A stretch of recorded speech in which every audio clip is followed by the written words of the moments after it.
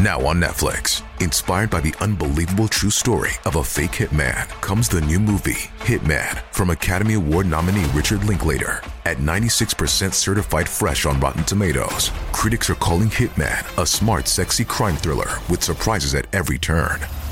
Starring Glenn Powell and Adria Arjona, Hitman. Now playing on Netflix and in select theaters. Rated R. This episode is brought to you by Shopify. Whether you're selling a little or a lot, Shopify helps you do your thing, however you cha-ching. From the launch your online shop stage, all the way to the we just hit 1 million orders stage. No matter what stage you're in, Shopify's there to help you grow. Sign up for a $1 per month trial period at shopify.com/special offer, all lowercase. That's shopify.com/special offer. What's it like when one of your friends on death row is led away to being executed? You have a prepaid call from William A. Aguirre, an inmate at the California State Prison, San Quentin. This call and your telephone number will be monitored and recorded. I had to be a different completely guy, which is the guy who walked the walkways of San Quentin death row, and without a gang, without a group of people around me, it was just me. Soon after you went into to be on death row, and you didn't really understand the prison workout system so much. But then he said, we're going to do 75 sets a day.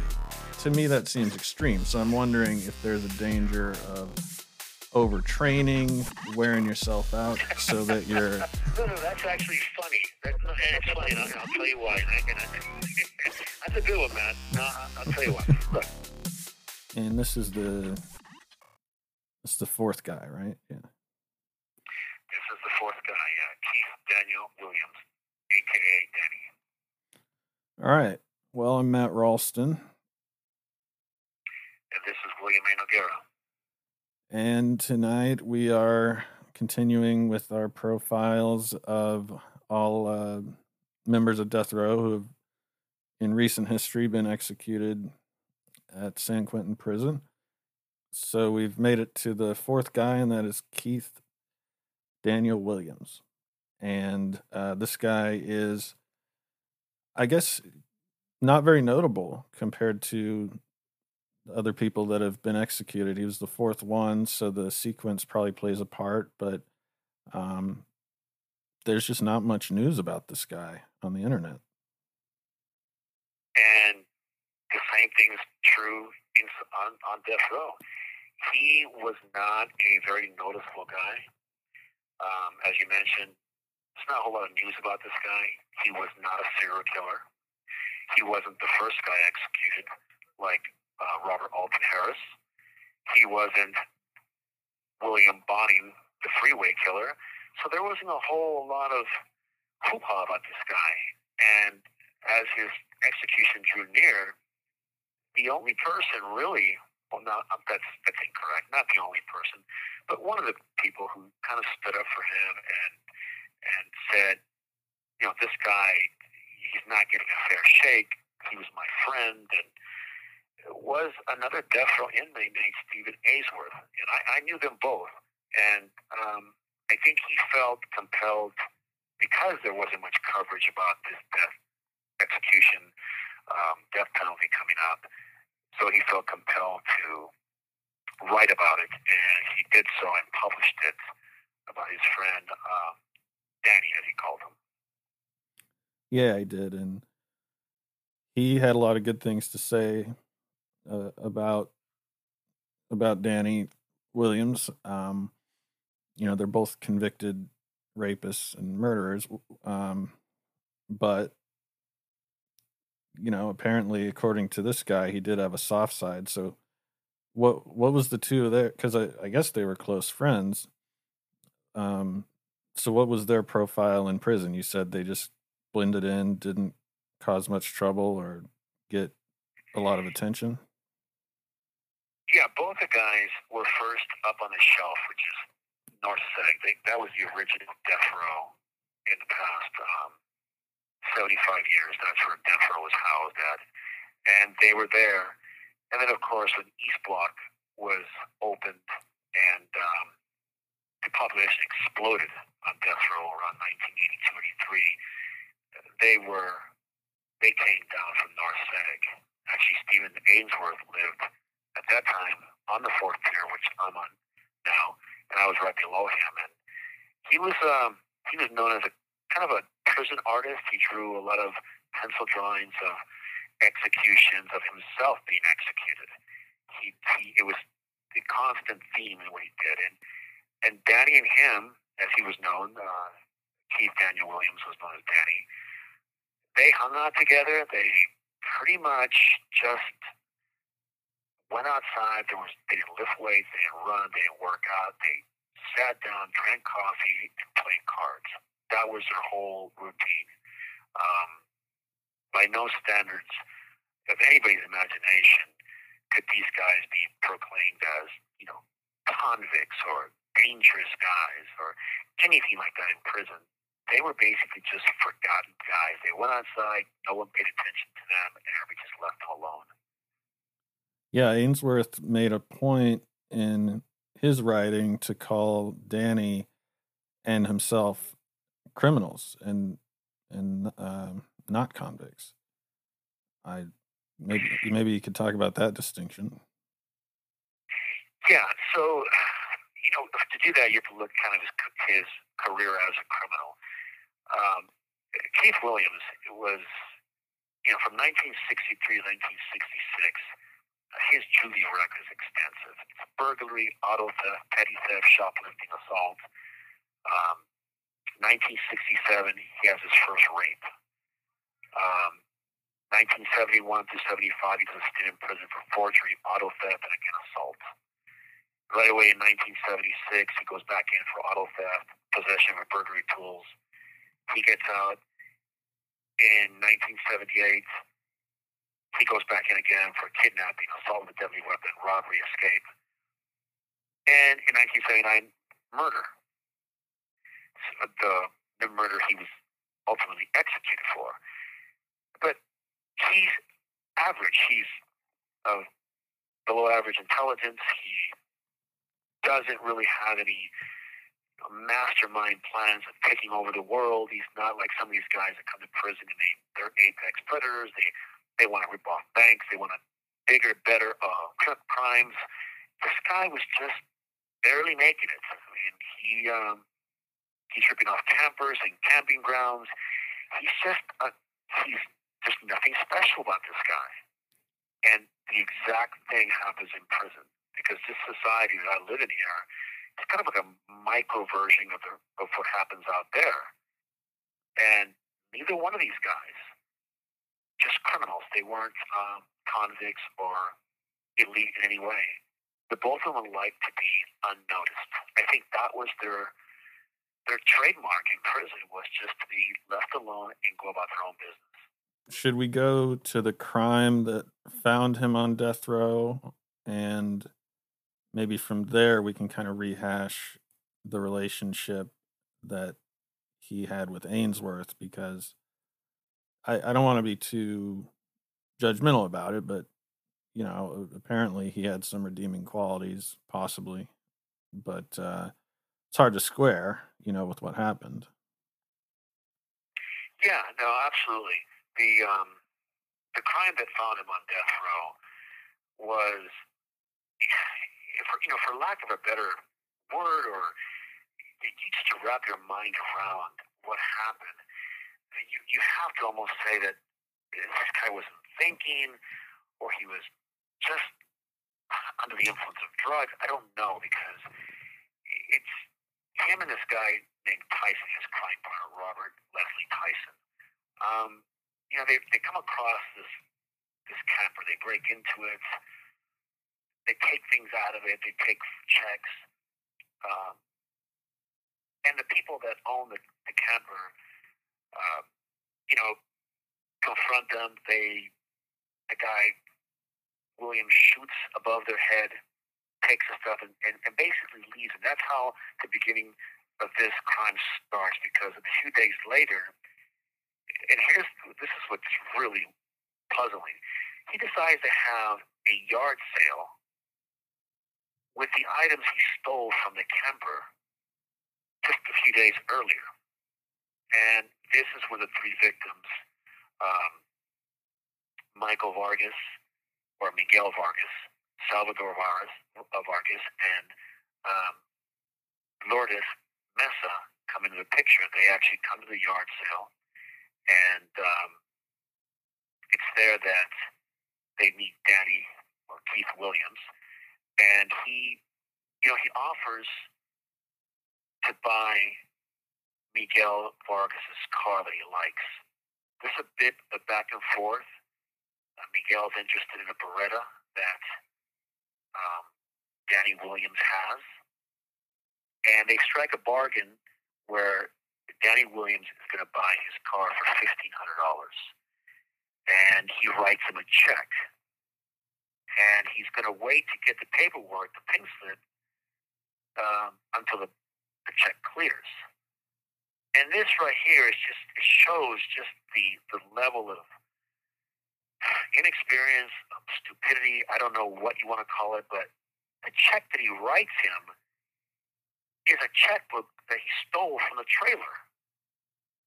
So how that's not going to come back and bite him, I don't understand that. But once he writes the check and Miguel, Salvador, and Lourdes leave, right away, Keith Williams begins talking about going back to get that check. He understands that check's going to lead right back to him. And wait, I want to make sure here, and this is rural California. So these are kind of country neighbors, is how I'm picturing it. He pays for the car with the check that he stole from the items that he stole from the guy who's selling him the car? No, he writes a check that he took from the camper that he broke into a few days earlier with Tyson, who's Robert Tyson, his crime partner in the murders. Okay. And at the yard sale, they're actually selling some of the items that he stole from the camper, and that's how he meets Miguel and his brother, and of course his brother's girlfriend. And he decides to buy this guy Miguel's car. And he writes him a check with the check that he stole from the camper. Right. So if this crime didn't happen, he would have been pinched within days or hours. Yeah, because he was writing checks, and that makes no sense at all. And it just shows the level of really of intelligence of this guy. So it's just a few moments later, he's already talking about, and he does mention the fact that these people are Mexican, and that he wants to make them disappear, and that he wants to kill them, and he wants to go back to get that check. So the following day, he and Robert Tyson go to the victim's Merced home. This is in Merced, California, which is, as you mentioned, a rural area, a lot of farmland, and the three victims were living in a kind of a farmhouse. And when they get there, they find the three victims, he and Robert Tyson, but they have guests.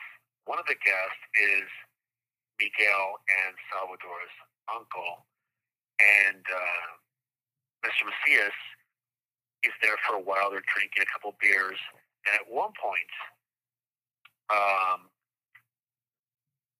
Keith Williams and his crime partner, Robert Tyson, pull out guns, and it's almost like they're going to do it. They're going to kill these people, but Robert Tyson makes kind of a joke about it. They put the guns away. Nothing happens. It's put off like a little joke. And then the other people leave. The other guests leave, including their uncle. And both Keith and Robert go out to the car, supposedly to go get more beer. Come back in, and right away, everything changes. This is when now it's going to happen. There are the three victims in the house. Keith tells his crime partner to hold Miguel downstairs while he goes upstairs, and he finds Salvador and Lourdes in their room. And when he calls to his crime partner to bring Miguel upstairs, and when they're upstairs, that's when things start getting really bad. He wants the check from these guys. After getting the check that he wrote, they take Lourdes downstairs, and he shoots Salvador Vargas and Miguel Vargas twice in the back of the head and leave them there. And to further this thing, because it's already multiple murder, robbery, he decides to kidnap Lourdes. And they take her and they just start driving for hours. And here's where it gets a little fuzzy. According to testimony, Daniel Williams has sex with her. But this is during a kidnapping. So I don't see how this is not rape, but they end up taking her into a field, and she's a witness to everything. They're afraid she's going to testify against them. And Daniel Williams shoots her 4 times and leaves her in the field, and they drive off. He leaves Robert at home and basically just disappears. So within hours, their uncle, Macias, calls the house because Salvador and Miguel have not shown up at work. And they never do that. So he goes over there and he finds both his nephews dead. And within 5 days, they find Lourdes in the field. By this time, Robert Tyson and his wife, Karen Tyson, are getting skittish, and they go to the police and tell them what happened. And it wasn't much longer that they picked up Keith Daniel Williams, and he confesses to doing it. Right. So he was found guilty of 9 of 10 special circumstances, 6 murder convictions, robbery convictions, kidnapping, not of the rape, which is strange. I think I read that the body was a little bit decomposed, and perhaps the jury just said 9 out of 10 is good enough. I don't know. I think we can't really clarify that, unfortunately. Well, you're right, because in 1979-78, DNA evidence wasn't a specialized field as it is today, and they probably could not get DNA from her. And so, yeah, absolutely. The special circumstances, which they charged him with, I think that's a mistake, because there was only 3 murders, not 6. So he was convicted of 3 murder charges, which is multiple murder. He was convicted of 2 robberies, 1 kidnapping, and the charge of rape was found to be not true. And his defense was that he was guilty, but by reason of insanity. And the court ordered that 2 psychiatrists examine him, and they found him to be perfectly sane. So then the defense changed its tactics, and the theory of diminished capacity was introduced to try and lessen the charges based on drug use, under the influence of alcohol, and he, according to him, he had been doing heroin, methamphetamines, alcohol, barbiturates. So that would, in his mind at least, or the defense's mind, would give him a good chance of being found guilty, but with a diminished capacity, which would lessen the charges and probably take the death penalty off the table. The jury obviously did not buy that. They found him guilty of all 3 murders and all the special circumstances except the 1. And he was sentenced to death. Yeah, and he was sane enough that, according to his accomplice, that when he got back into the car after shooting these people and kidnapping this young woman, he said, "I love to kill." So that shows that he knew what he was doing pretty clearly. Yeah, I don't think there's any question that he's know what he was doing. You know, when someone is drunk or heavily under the influence of drugs, they can still say things like, you know, I like ice cream or whatever. I don't know if that gives a medical certainty as to his state of mind during the crime spree, but you're right. I mean, it does show at least that he knew what he did, because he says it, I love to kill, or I like to kill. So yeah, his crime partner, by the way, because he did testify and give the police a blueprint of who the person was that did it, and what his part was, he ended up receiving 25 years to life under the new law back then, which was first-degree murder, and he received 3 consecutive sentences of 25 years to life, which would have kept him in prison probably for the rest of his life. Hey, man, we're back. Yeah. Did you want to say anything out about? Goodness. Do you want to say anything else about the special circumstances, or should we just keep going? Well, just that the special circumstances are really unique, and it just depends on the circumstances the crime was committed and how they can attach it to somebody. It's always up to the DA's office to whether pursue the special circumstances or not to. First-degree murder still carries 25 years of life. If you have 3 of them, it basically adds up to 75 years to life. With a gun enhancement, 27 years to life, 3 different times. So, you know, you're talking about a lot of time, 81 years to life. No one's going to outlive that. So in this case, they chose to go death penalty because of how many special circumstances there were. You know, multiple murder, and you're right. All special circumstances that are in the book for murder and to enhance murder to have a death penalty or life without possibility of parole sentence are usually studied very carefully by the DA's office in order to charge and make sure they can make these things stick. In this case, it was not very difficult because they had a witness to everything, which was his co-defendant, that gave a blueprint of exactly what happened, how it happened, but even further, he gave the reason why it was done, and that sealed his fate in this circumstance. Right. So he arrives on death row.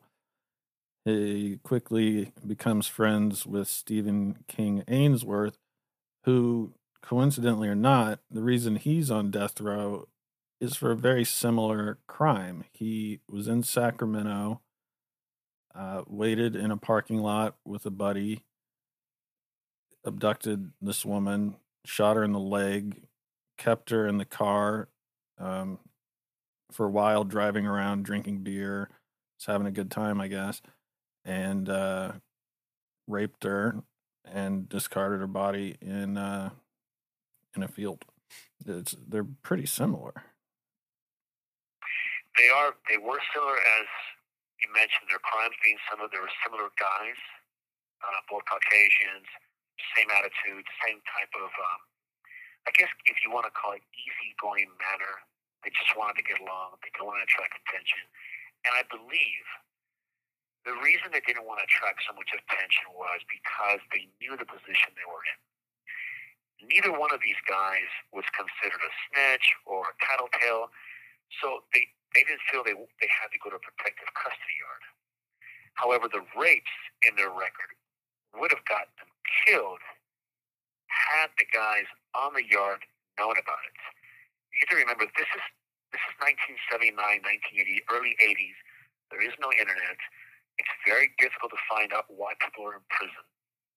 And a guy like Danny, if someone did ask him for his paperwork, he would obviously show it very quickly, and there is no rape charge. There's no rape conviction, so no one's looking at his paperwork. They see robbery, they see burglary, they see kidnapping. They think, a regular guy.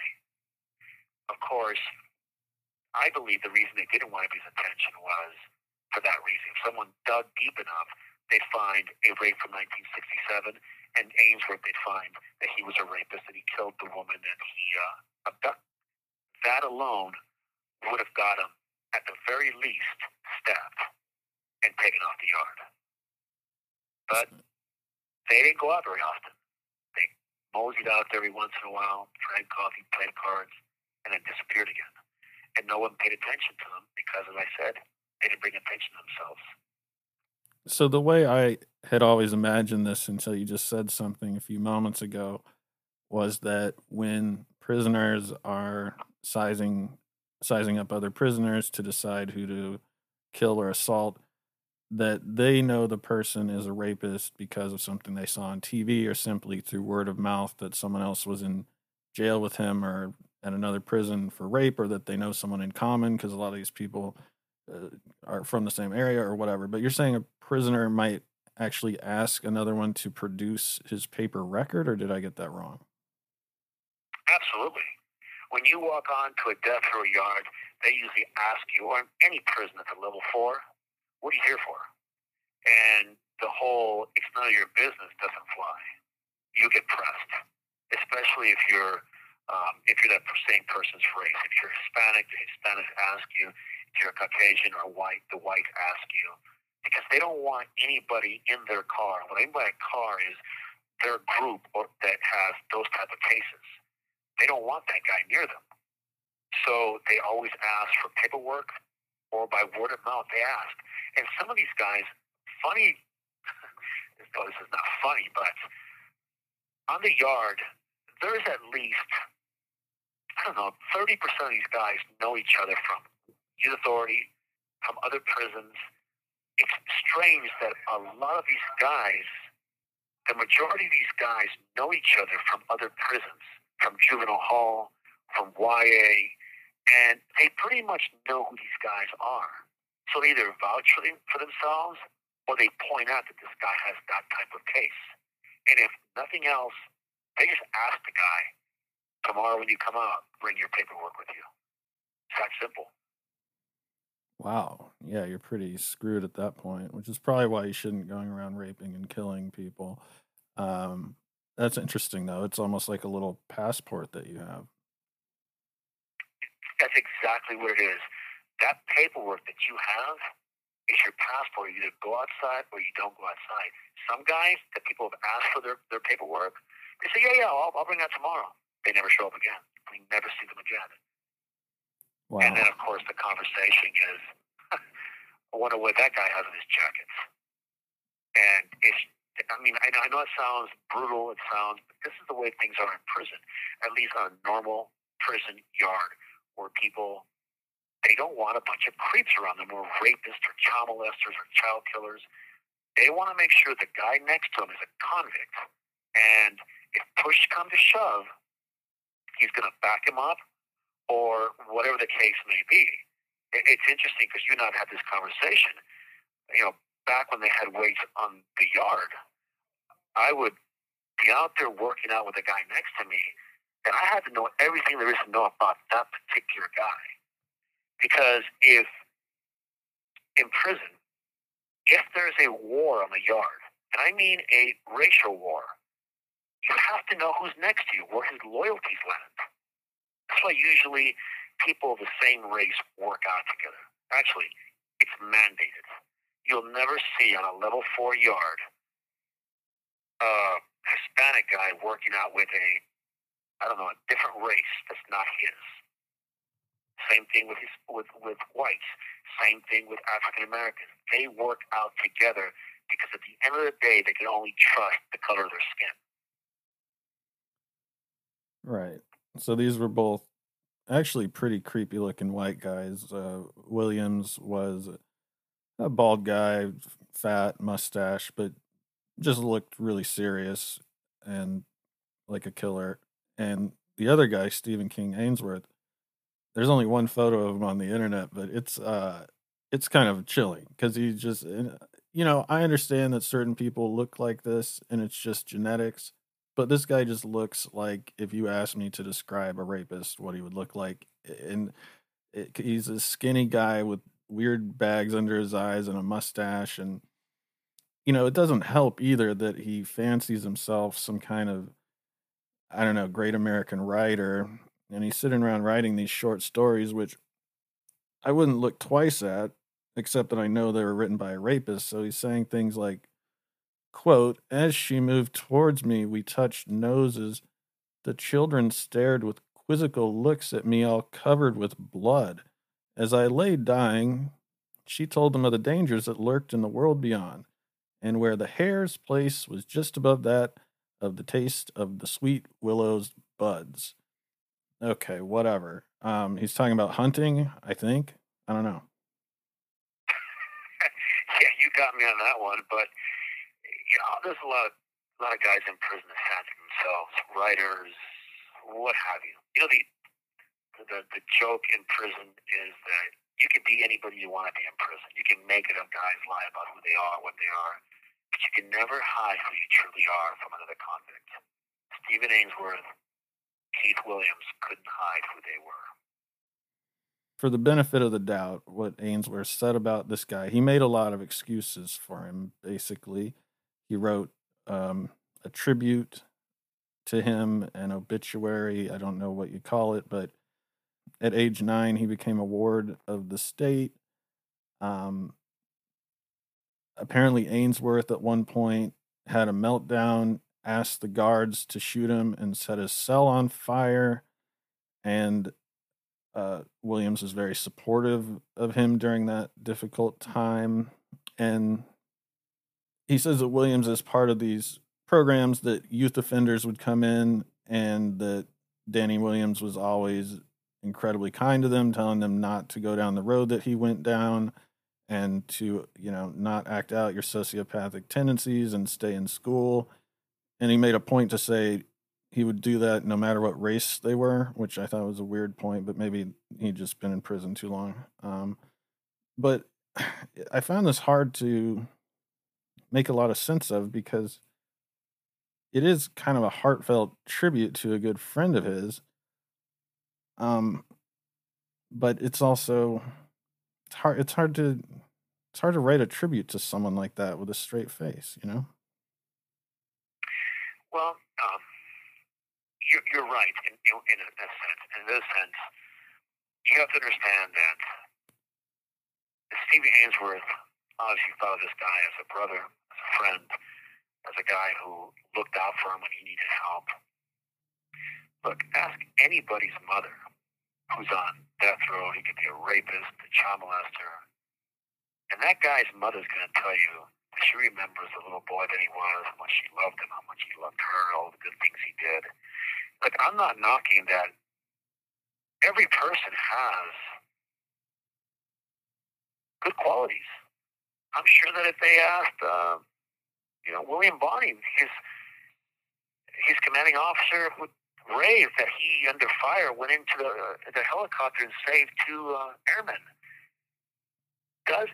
Are there qualities to every person that can be attributed to kindness, goodness, gentle soul?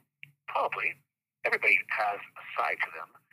And I think that Stephen Ainsworth, because he genuinely felt this guy to be a friend of his, he was defending him. He was writing something where people would hear at least the other side of him. Does it make up for what he did? Absolutely not. It's really hard for me to sit here because I'm in a situation and bang on someone. But look, the listeners want fairness. They want the truth. They want, and by the way, the truth is the bully we all pretend to like. Because when people are honest about these things, the immediately, oh my God, why are you saying that? The truth is, you have to be honest. And Stephen Ainsworth genuinely felt for this guy. But a little bit too late, and the things that he said about him helping kids, that's great. It's absolutely great. But it comes from another person who understood him because he was also a rapist. So I don't know how much weight you can give to it.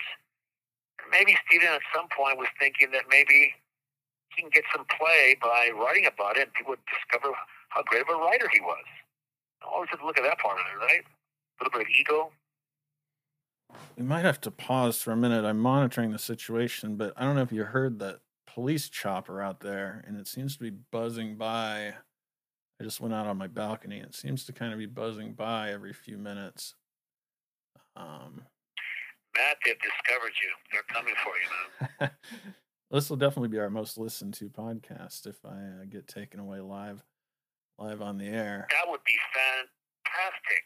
You think you can arrange that? Yeah, I mean, people, YouTube personalities do publicity stunts all the time. Maybe they arrested some rapist. Hold on, let me go back on the balcony and see where. Stephen Ainsworth also, as you mentioned, is a writer. And he wasn't getting that much play on his writing. He thought if he wrote this, people would listen to it, people would discover him maybe. And the truth is, here we are. How many decades later? 25 years later? And you and I are talking on it on a podcast about Stephen Ainsworth. So maybe that was in his mind. Maybe he wasn't as dumb as I thought he was. But then, the same token, I'm one of those guys that I see things how I call things that I see them.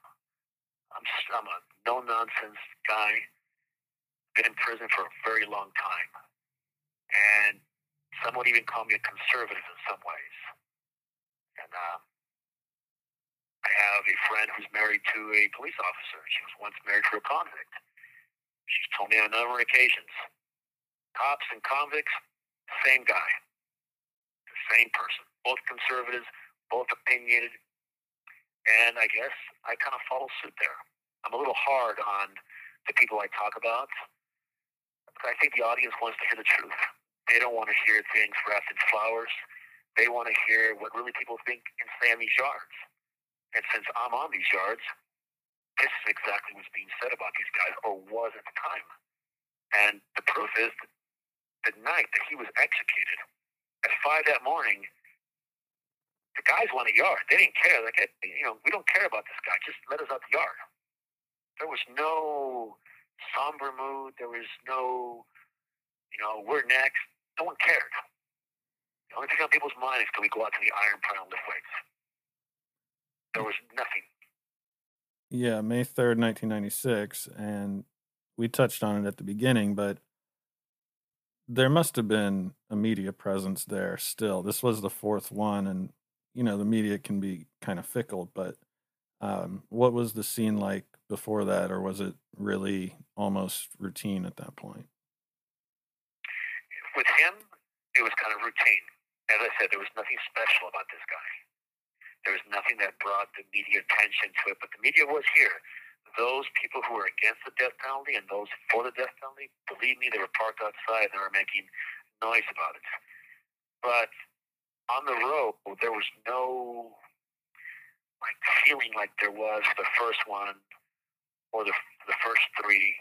This one it felt different. And as I mentioned, I was here. I was 10 feet from where I'm sitting now.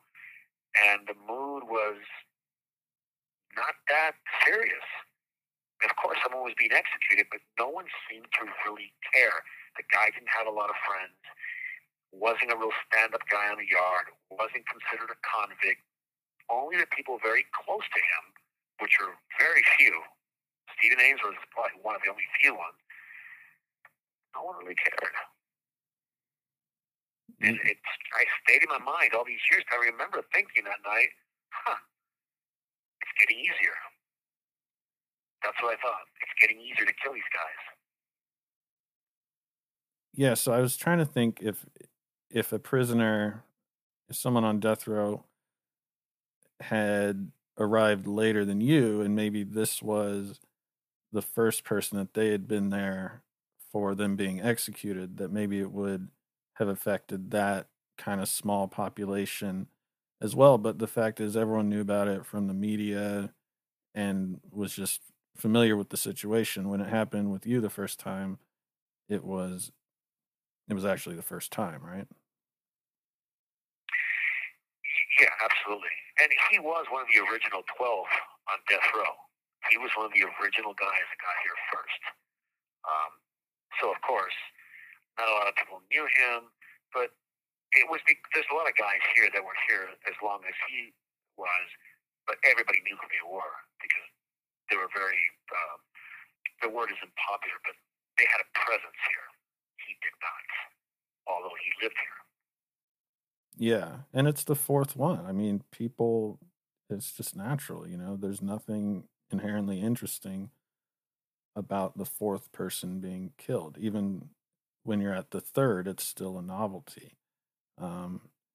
But he was given a lethal injection. He had no final words before that. His last meal was fried pork chops, a baked potato with real butter. He made a point to stipulate that, apparently. Asparagus, salad with blue cheese dressing, apple pie, and whole milk. So basically a real country corral feast there. But yeah, so he was just gone. And then the following day, business as usual for the most part.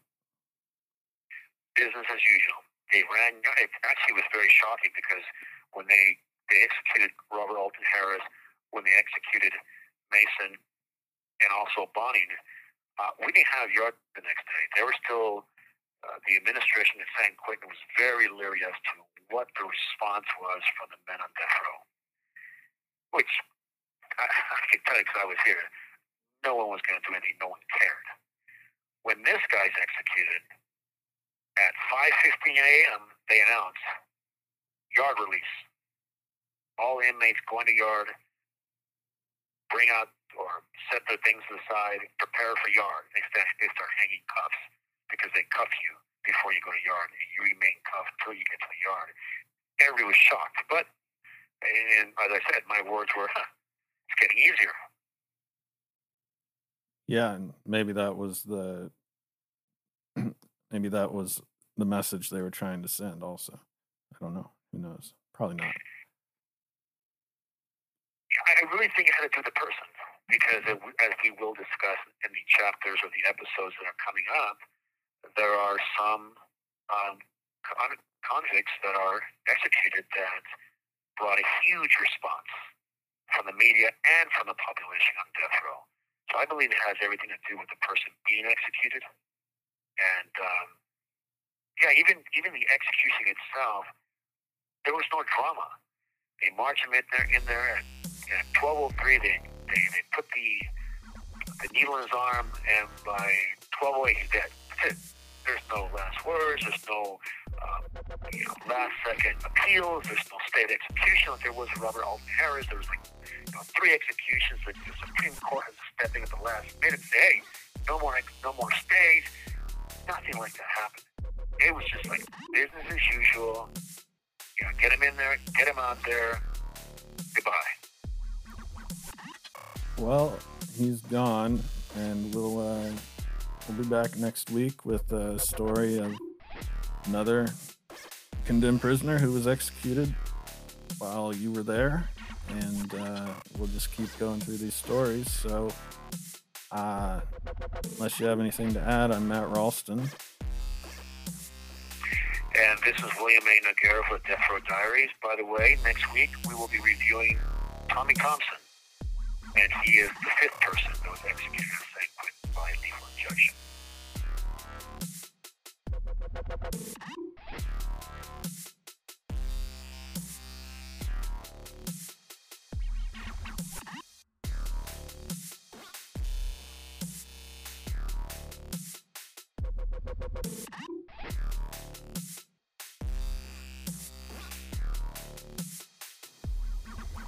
Tell a friend about the show and rate and review us on Apple Podcasts. Follow us on Instagram, Death Row Diaries, and Facebook, Death Row Diaries. But most importantly, just tell someone you know to listen to the show. It's really the only podcast co-hosted live from Death Row. Plus, it's good.